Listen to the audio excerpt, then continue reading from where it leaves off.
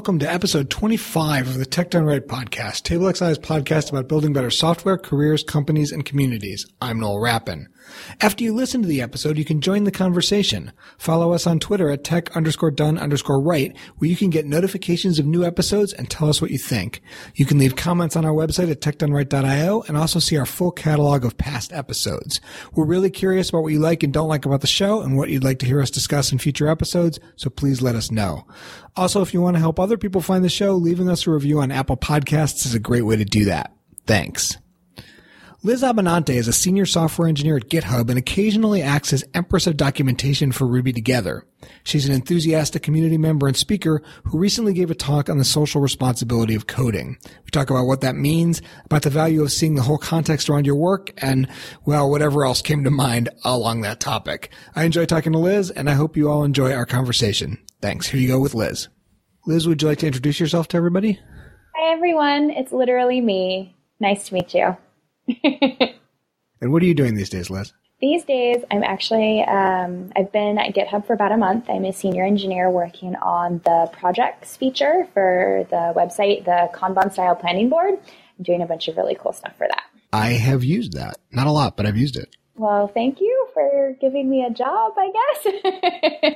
So, Liz, we're here to talk about a presentation that you gave called The Social Responsibility of Coding. Mm-hmm. Can you tell us what you talked about? Yeah, so I had been seeing a lot of stories cropping up on TechCrunch and all the miscellaneous internet websites for all the miscellaneous internet people saying things like, this random family's life has been destroyed because an anonymous internet company mapped every unmappable IP address to their house, which happens to be exactly in the middle of the United States.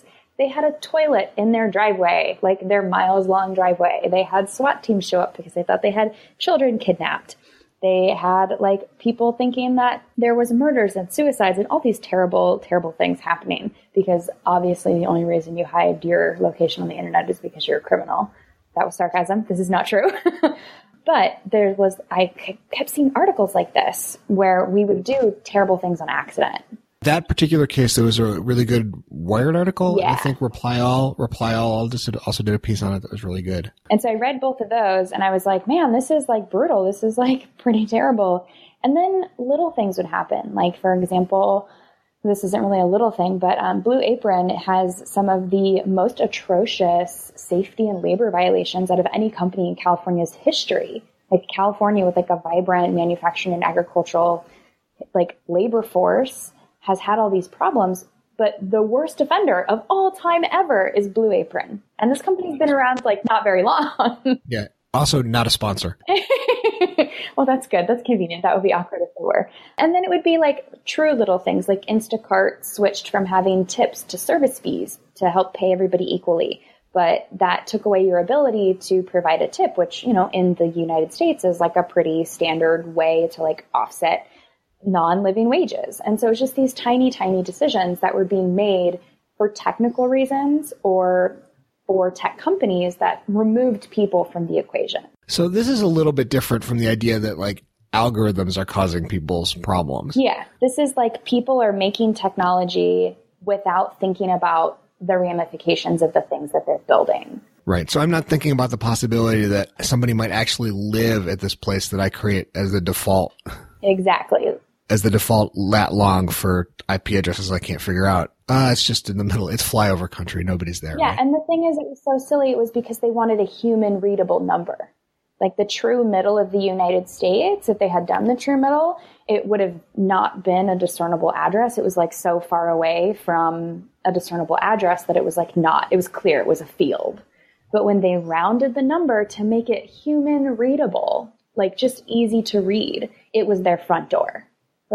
Really? You didn't think to check? And I get it. This decision was probably made back when 4 people used the internet and 3 of them were using it to share files locally. So it wasn't even really the internet. It was the fake internet. And they didn't check. They didn't think. And I kept wondering with things like the Volkswagen case where the engineer actually got jail time and a fine for frauding the government about what he did.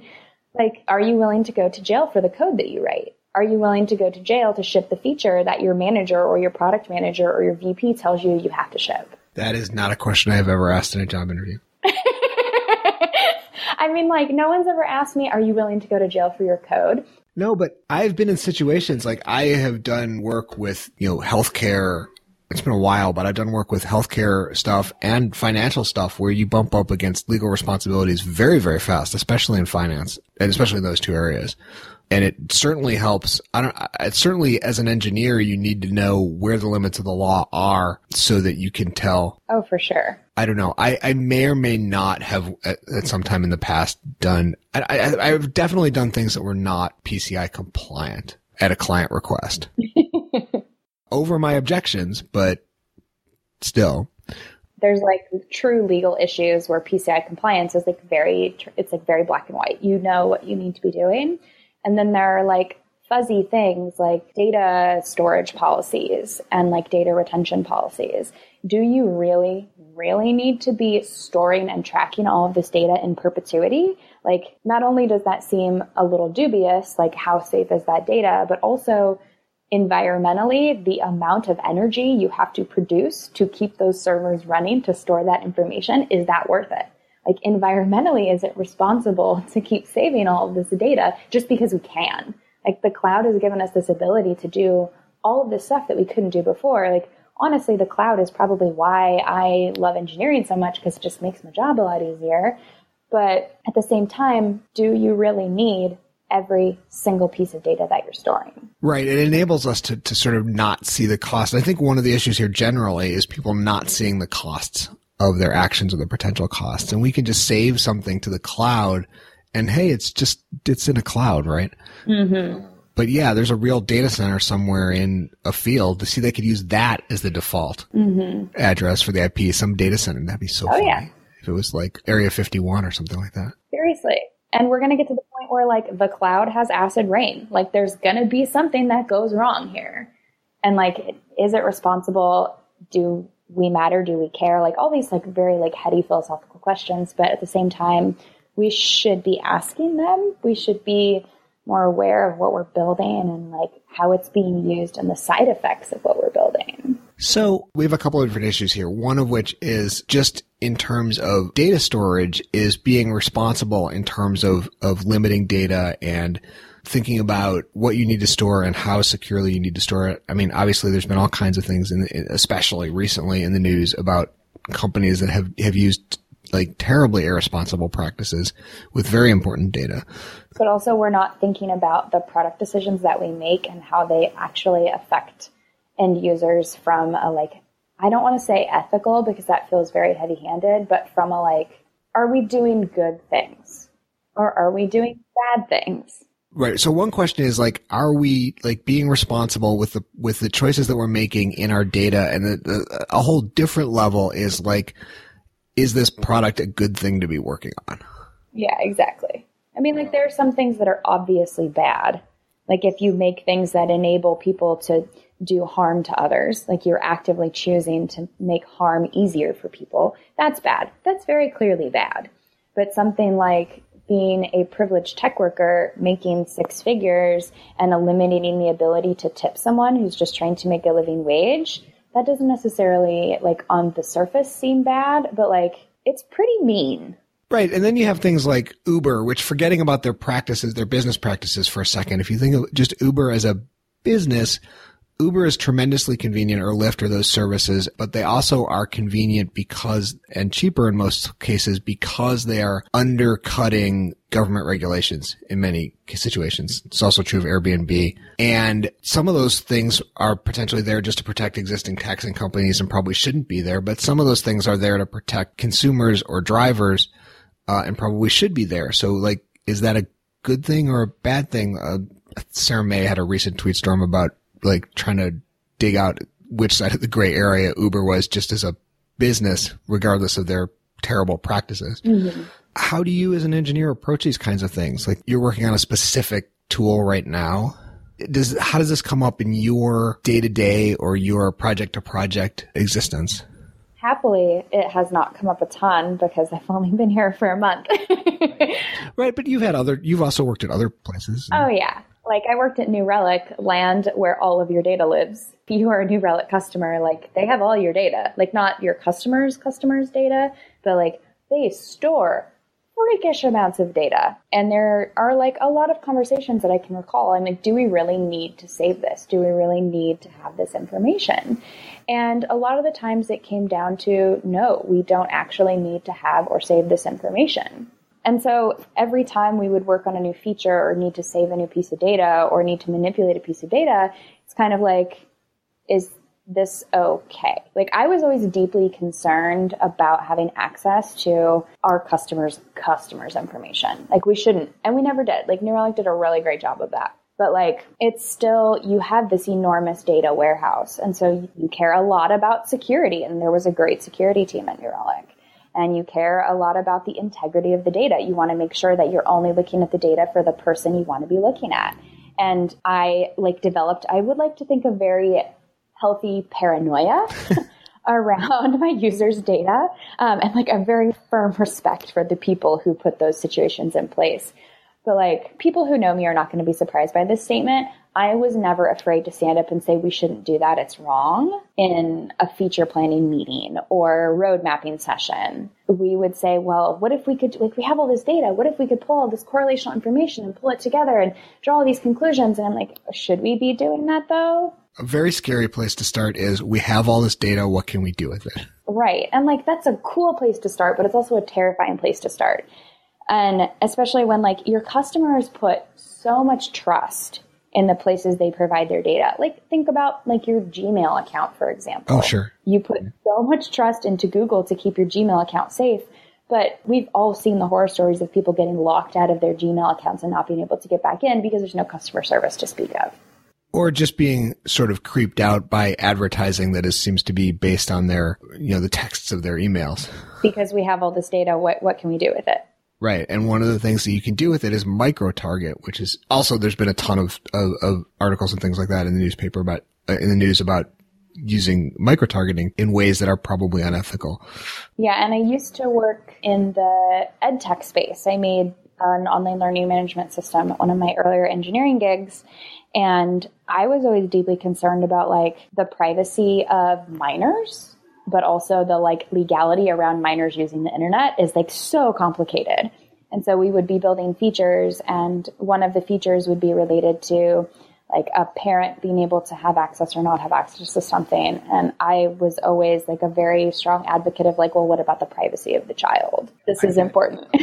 Right. And there are situations where the school district where I live, children are given Chromebooks that have, camera capabilities, and the teachers, at least in theory, have the ability to see the student's desktop and see probably not the camera, but definitely the desktop, even when they're not in school, which I think is a little bit creepy. That's creepy. Definitely goes to like a place of not really thinking through some of the dimensions of allowing that access. Right, because could you imagine if your company-sponsored computer could just like turn on your camera at any moment during the workday? Just during the workday, they could turn on your camera and see what you were doing.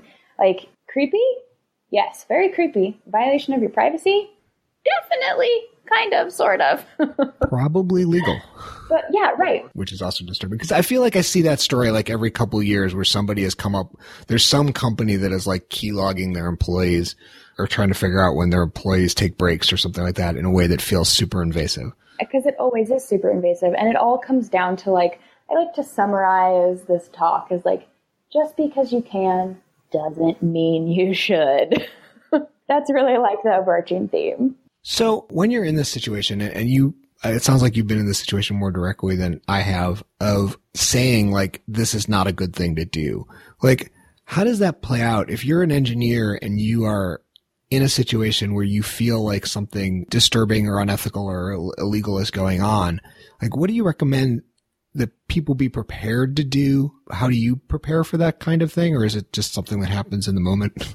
I mean, like, for me, it was just something that kind of like I fell into. But it was like, it's also, I feel very secure in my job. I feel very respected in my industry and the role that I provide. Like, I feel like I'm very secure where I am.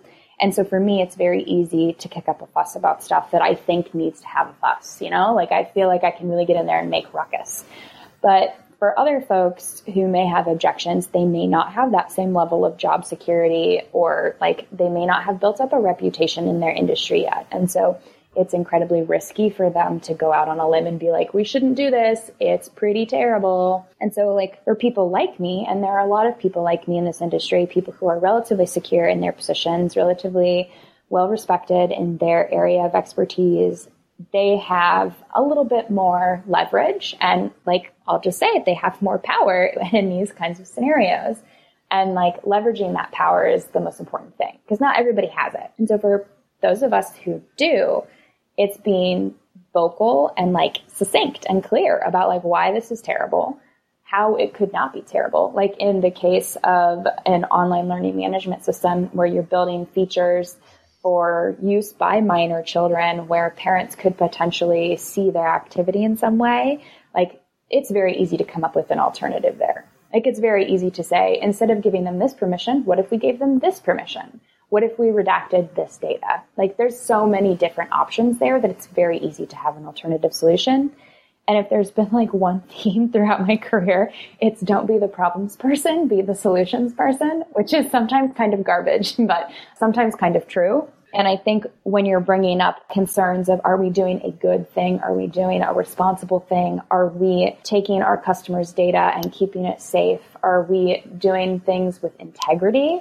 In that scenario, like, it's just different. It's easier to be the problem person in that scenario. You don't always have to be the solution person because that's a really fucking hard problem. Like, that is such a hard problem. It's so hard to have a concern about privacy, about data integrity, about even ethics, and just like come up with a solution. There are people, like, there's a whole discipline. Ethics, it's a thing. You can study it. Really, I swear. There's like a whole industry around what's right and what's wrong and how you determine that. So you don't always have to be the solution bearer. And I feel like in this scenario, people, when they see a problem, we've been conditioned in this industry to have a solution. And you don't have to, but you do have to like understand the problem. And it doesn't hurt to get some people on your side. So like pull your teammates or your pals and be like, oh man, we're going to build this thing. And it's going to put everybody's data as a live stream in Times Square just because we can. And this is terrible. We shouldn't do this. And to be clear, no one's ever made me do that. But like having people on your side always helps. And like if you feel that something is risky or dangerous or bad for your customers, honestly, odds are you're not the only person. So it's like groupthink is super powerful, but you can fight it. I believe in you. Groupthink works both ways. Like groupthink can work both ways. Is there a sense that you need to pick your battles and not be thought of as the person who is like always raising concerns and therefore gets dismissed? Yeah, I mean, as a woman in tech, I feel like I always have to pick my battles. But when it comes to like the safety, privacy, and like integrity of my customers' data, I never pick a battle. Like that absolutely comes first for me. Like I'm not going to be the person that the Equifax CEO points to and is like, this single engineer didn't upgrade something. The one person at Volkswagen who knew about the problem, I'm sure, just the one. Just the one. Only one person. This like multi-million-dollar defrauding scheme. So that's a piece of advice that people, like if you are in a situation where you don't feel like you have power, but you see something that you're uncomfortable with, then one strategy is to try to get other people on your side so that you can sort of build the power through numbers. I think that the ability of just trying to frame the issue in such a way that other people can come to the conclusion that you have come, I think that a lot of times what happens here is that this kind of thing winds up being a framing issue or a perspective issue. Mm-hmm. And that sometimes you can get people to come to your conclusion step by step. As opposed to like getting in a debate and then winning the debate. Right. As opposed to starting off in a posture that might put somebody in a defensive position to sort of walk them through. So I had a situation, something I spoke to you about. It was not something that was affecting customers, but it was a potential policy affecting employees that I found a little bit disturbing and was having trouble getting people to see my perspective on, and eventually was able to, by sort of like kind of role playing with people, like imagine you are X in this situation, imagine you are that this situation was playing out not between you and other person of goodwill, but imagine the situation was playing out between you, a hypothetical bad actor with power, and hypothetical person without power. Mm-hmm. And sometimes just like exposing those scenarios to people can help them see a problem that they're not already seeing. Because like the classic problem is most good people think that most people are good people. And it's like, that's not true. Humans are garbage. And we have our pull quote for the episode. Right, there you go. Right. It's just one of those things where it's really easy to think that good intentions are good enough. And like, that's probably the story of most people's lives. And honestly, that's okay. Like, not everything is your fault. I'm not going to hold one engineer responsible for one shitty product decision. It's like somebody somewhere put their foot down and said, we're doing this. And ultimately people were like, well, I'm not going to lose my job over not building this. Like, fundamentally, it could come down to that. It could come down to you putting your foot down and saying, no, I'm not going to build this. Put me on a different team, put me on a different project, or you have to find a different job. Like, that's always a possibility in these scenarios. I've thankfully been fortunate enough that I've never had to run into that. And I know when like all of the Uber catastrophes were exploding in the past year, well, for me, it's been since Uber has been a company, but everybody's, tweeting about, oh, they can't believe people would actually work at Uber. They can't believe people would actually do this. You're never going to hire anybody who worked there. And I'm sitting here thinking not everybody has the ability to choose where they work. Yeah, it's hard for me to fault somebody for staying in a job, even if it's a bad situation, if they don't see a way out. Like, exactly, the responsibility to me on situations like that at a company where the policies are bad, to me the responsibility is higher than that, at the people who are making the decisions, at the people who are potentially hiring developers who have low leverage on purpose, so as to not have people who have the comfort level to raise concerns. Like I said, it's just I feel empathy for engineers who are in tough situations. And hope that you can help them find some tools that they can use to help those situations. But ultimately, like, everybody's got to make their own decisions, I think. Yeah. And because stuff like this is so personal, like what feels wrong to me may not feel wrong to someone else. Like, it's really tough to make a call sometimes. And like, I would love to say that, like, if GitHub asked me to mine Bitcoin in everyone's browsers and then also log all their information and then also steal their code and then also publish it on the internet, even though it was a private repo, and then also print it and mail it to people, and then also other terrible things that I can't think of. Like, I would like to think that I would say, no, I'm not going to do that. But at the same time, I also have a mortgage. I have a dog to feed, priorities. And so it's all super, super hypothetical until you're put in that terrible situation where you're like, ah! It's easy to be free with somebody else's job. Yeah. I mean, I think that no job is perfect, and any place you go to is going to have, especially a larger company, might have a history or a division or something that is going to be challenging. I think it's like when you work in tech, the kind of consensus I have come to over the years has been, everything is awful, but pick the awful that works for you and doesn't destroy you every day. Which is like so pessimistic when I'm sitting here being like, you can do it. I believe in you. Build good things.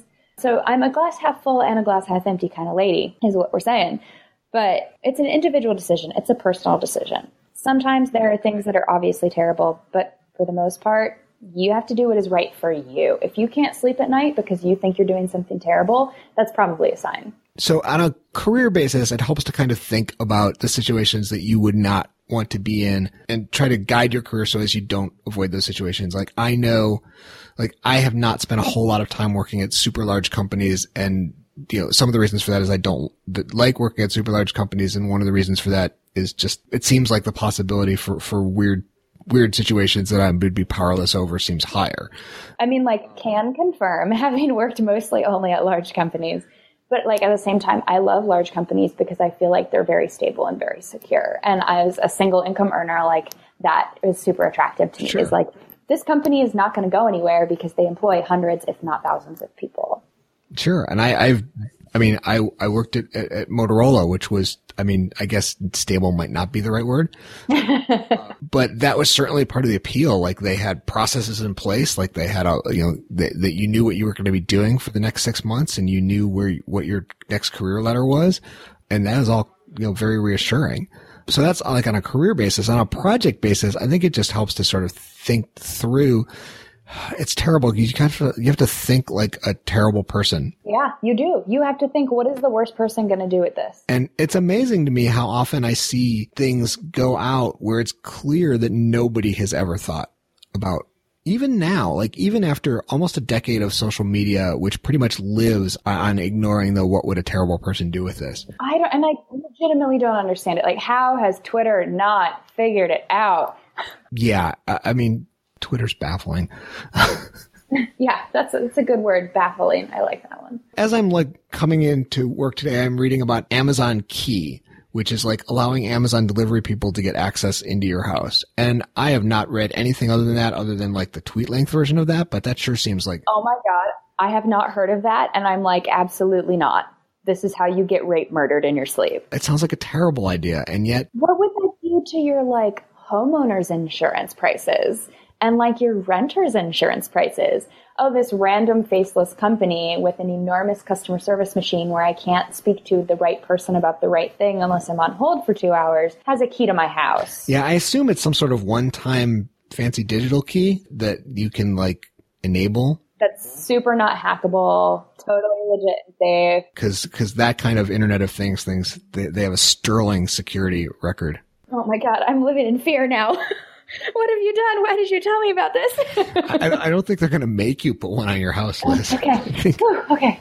But like, so, I mean, this is also another argument for diversity and inclusivity in teams, right? That the more people you have on a team who have had a different range of experiences and different ranges of terrible people in their life, the more likely you are to have people come up with objections to things that should be objected to. Mm-hmm.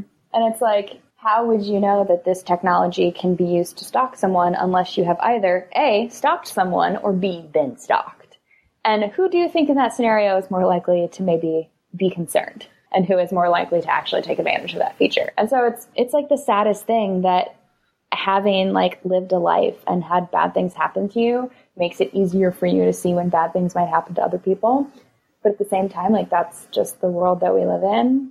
I want to protect everybody and hug them and keep them safe and keep their data safe and keep everything private. And like, I think the other important thing there is when somebody on your team comes in with a different perspective and says, hey, I think this could be misused, you need to listen to them. Oh, for sure. You got to hear it out and you got to like ask questions and follow up and make sure you really understand where they're coming from. And so and that's how you get, because eventually you don't necessarily need to be the solution person to raise the problem, but eventually somebody needs to come up with a solution, even if sometimes the solution is we just don't do this. Yeah, and sometimes the solution comes out of that conversation. Like the best teams I've worked on have been the teams where I could just have conversations with about what we were building without being concerned about the underlying technology. I think that one thing I would recommend for people is to just be aware of the context that they're coding in, what the actual business goals are. If you're at a product company, what actually is going to affect and not affect the business to the extent that you can determine that. For me, as a consulting company, a lot of times that's being aware of the client's business and being able to ask questions like, is this really going to help your business? I've certainly had discussions with clients on a less intensive level, but definitely on a level of clients collecting demographic data that I didn't think they were going to need. And in this case, the consequence for them was just like, it was a longer checkout, and it wasn't even so much an ethical discussion, although it was a little bit. My concerns were both ethical and technological. Mm-hmm. But you have to be able to make the case that like you think your business goals are this, and this is actually not going to help them. Yeah. And to do that, you need to have an awareness of your surroundings. Yeah, and so like you have your individual customers, and then you have how your customers are related to one another. So like you said, that demographic data, like, do you really need that? And is it good for your business? Like, is it really worth the effort? That's your individual customer. But once you've collected that data, how do you make sure that you don't accidentally expose that data to the wrong customer? And then how do you keep all of the customer's data safe from outside forces? And so it's like you have all these layers and you're like, Liz, I'm so tired. I don't want to do this. And then I would just say, hire a really good security team. And then like listen to them and collaborate with them and don't put them in a corner by themselves. Yeah. Listen to the people who know what they're doing. Just listen to people. Yeah. I mean, maybe not some of the bad ones, but like listen to people and like let people feel like they're heard. If someone is like sitting in the corner and is like, hey, this might be a bad idea, instead of being like, well, we don't really have time to discuss that in this meeting right now, maybe be like, oh, interesting. Could you briefly summarize that for me? And let them do their summary. And then if you truly don't have time, you make the effort to do the follow-up. You make the effort to make sure that that voice, that opinion, that perspective is heard and that it is, validated in some way, because there's nothing worse than like finally getting the nerve to raise your hand and then somebody being like, nope, without even hearing you out, just like being completely dismissive. It's so heartbreaking. Right. And from the person's perspective, that of course dramatically reduces the chance they're ever going to come up with another concern and, weakens the possibility that you're going to find things. How many of these terrible ad campaigns and terrible products and things like that would be stopped if like 3 people felt like they had the agency within the company to say like, this is a terrible idea. Don't do it. Humans in general we have the capacity for such wonderful things, but we are also complete idiots. And we are so internally focused on ourselves and we think about ourselves first. And you know what? This is exactly the advice I give to people when they're negotiating salary. I say, put you first. So it's a double-edged sword, pros and cons. But what I think is interesting about this is that allowing everybody to put themselves first in like a meaningful way actually is helpful here. Like if you're the person that has determined an issue, like your ability to raise that issue is part of putting your own concerns forward. You can build a process and a structure where people putting themselves and their issues forward is beneficial to the process. And you can put together one where like only the terrible people put the process forward. And like ultimately the goal is that people aren't just raising concerns. People are also bringing ideas to the table.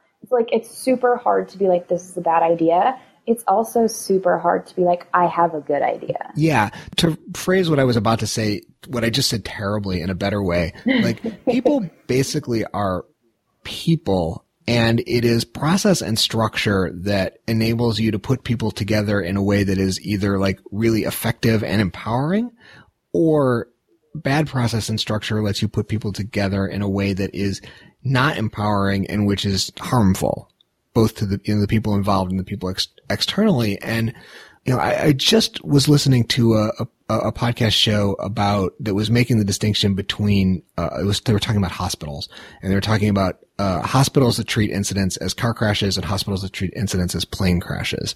And a car crash hospital, something goes wrong, and they're just like, well, that's the cost of doing business. In a plane crash hospital, if something goes wrong, they treat it like a plane crash, like they do a full investigation of what happened, and that ends with a recommendation of how to prevent that from happening again. And it's the same, it's just people, it's doctors and nurses and things like that, but it's a process in place towards continuous improvement and towards people raising concerns and having those concerns addressed versus one in which nobody thinks their concerns can be addressed and therefore nothing gets better. Yeah. I mean, I've been there. I've been in a situation where I felt like nothing I said would be heard, or like if it was heard, it would be dismissed immediately. And like I felt like I had no power to speak up for users, let alone myself.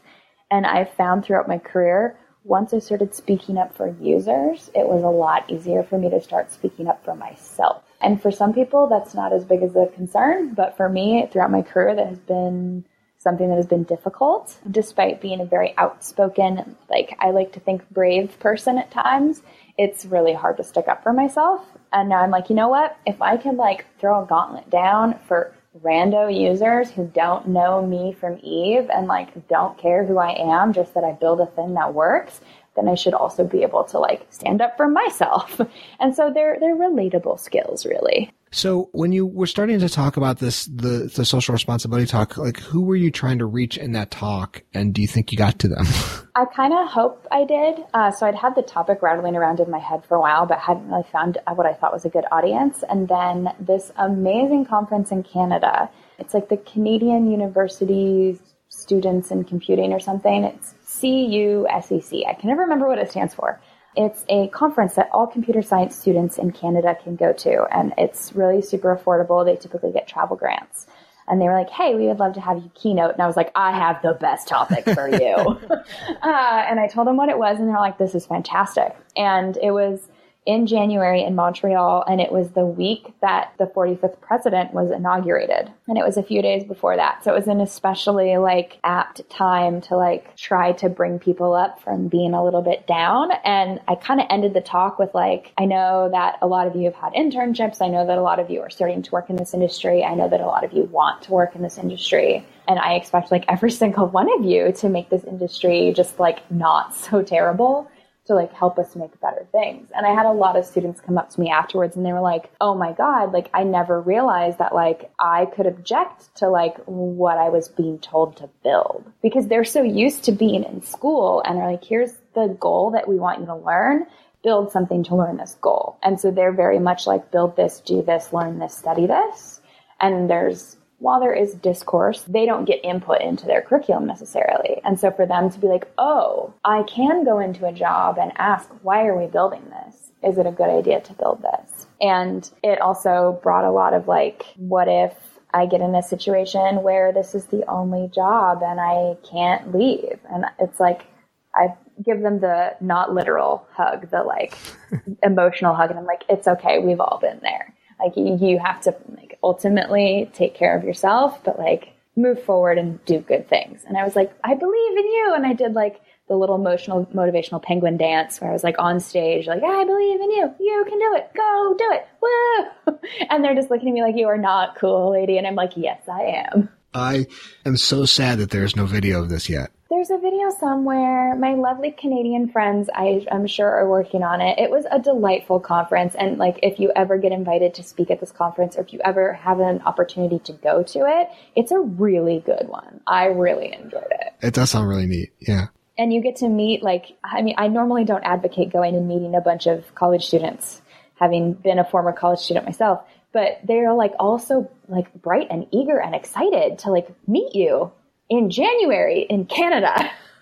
That sounds like a lot of fun, honestly. It's cold, but it's fun. Well, it was cold and not fun where I was that week. So you had empathy or ethics training as part of your initial boot camp experience into the tech industry, right? Was that useful or was that? Yeah, to a certain extent I did. So I think for all the dudes that were in my class, it was useful.